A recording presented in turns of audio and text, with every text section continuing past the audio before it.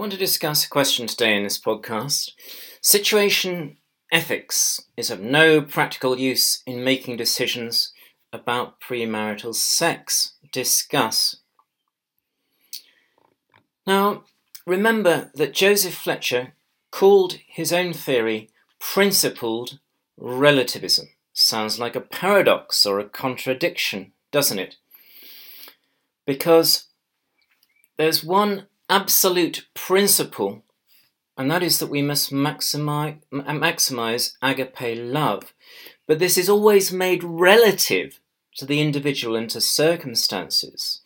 So we can't prescribe one consistent line of action in all cases. So in this example with premarital sex, we have to make a judgment based on the situation and the people involved. Now, agape love means unconditional love for stranger and friend. It is costly love.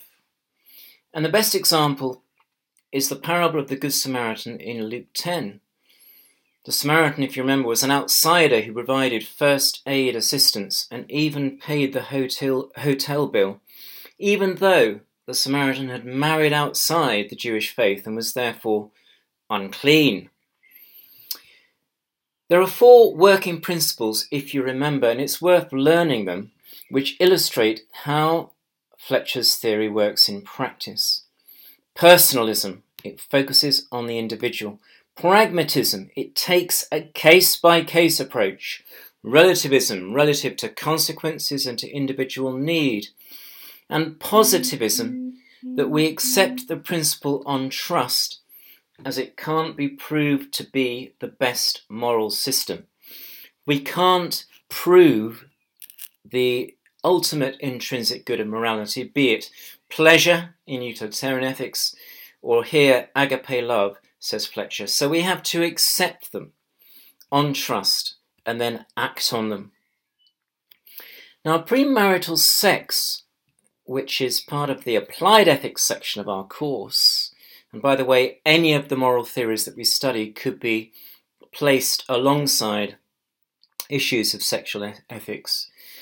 Premarital sex raises the issue of autonomy, personal choice, the issue of respect for the other person, so important if you recall on in Kantian ethics in that second formula, the formula of ends, and thirdly, whether short-term pleasure is really an ultimate moral value, or whether we should consider other factors such as character, integrity, the effect on mental health, the risk of disease, and so on.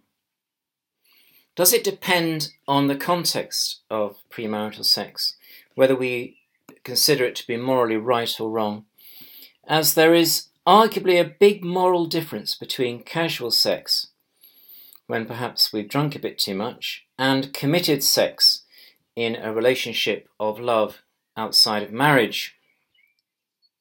Now, William Barclay in Ethics in a Permissive Society, his book, has 3 major criticisms of situation ethics they're worth being familiar with. We could consider these 3 with particular reference to an example. I meet someone at a party, I'm attracted to them, and I'm considering whether to engage in sexual relations. For example, freedom only works, says William Barclay, where there is perfect love. If there is no love, then freedom can become license. Freedom can become selfishness or even cruelty. That's a quote from his book. Because our love is imperfect, we are, Barclay thinks, not ready or wise enough to completely exercise this sort of freedom without some kind of social rules. It's just too demanding, it's too risky. Again, he says, we need a certain amount of law because we are the sort of people that we are. We need guidance. We need the wisdom of past generations.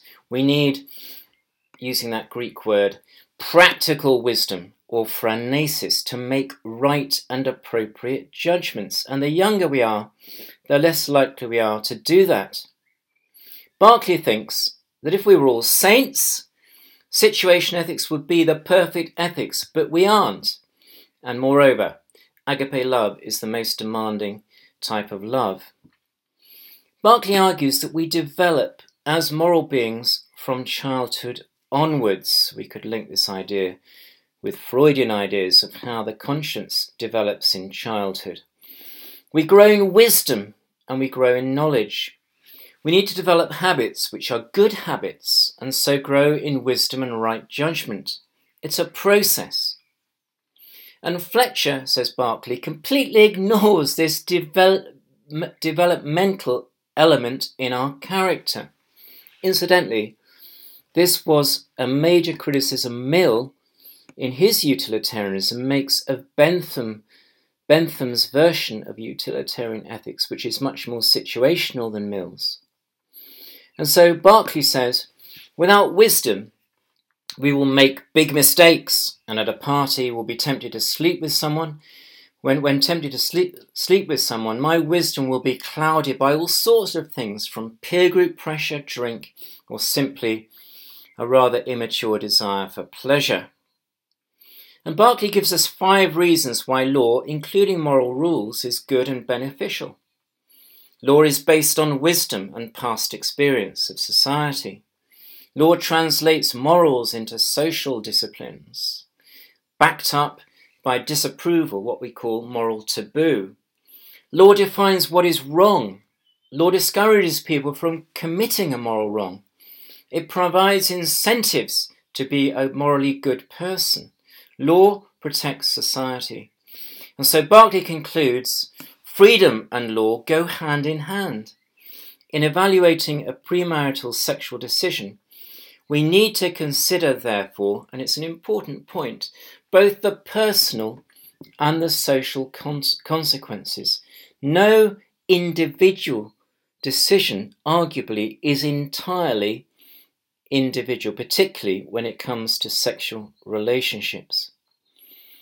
Taking a natural law and absolute perspective, in contrast, Pope Pius XII condemned situation ethics with these words: "It's an individual and subjective appeal to the concrete circumstances of actions in order to justify decisions in opposition to the natural law or God's revealed will."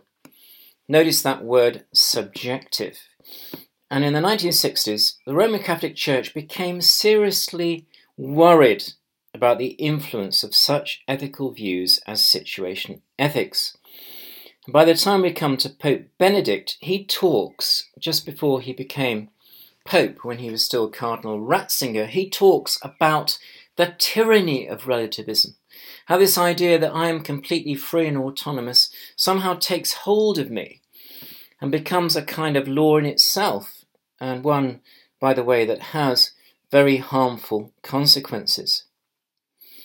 And it's simply unchristian, says Pius, because situation ethics is prepared to break the laws clearly laid down in the Bible, which are meant to be interpreted as to how we do the most loving thing.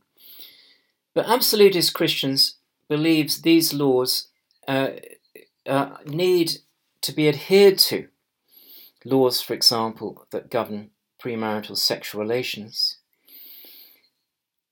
Is there, however, we might argue in contrast to this, an absolute biblical prohibition on premarital sex? You can research this one for yourself before you reach your conclusion on this question of situation ethics is of no practical use in making decisions about premarital sex. It does have the virtue of immediacy, situation ethics, and simplicity, and it does focus on the personal rather more than the social context. You could argue that these are strengths, but we need to consider carefully as well and to evaluate for ourselves William Barclay's major criticisms in his book Ethics in a Permissive Society. And by the way, if you're researching the biblical view of premarital sex, you might start with 1 Corinthians chapter 16 verses 18 to 20, the words of St. Paul. There's a very full set of resources in the ethics section of the PEPED website. You'll find a detailed handout, and then there are extracts, part of William Barclay's book, extracts from the Roman Catholic critique of situation ethics, and also a fully marked essay. So just go to the PEPED website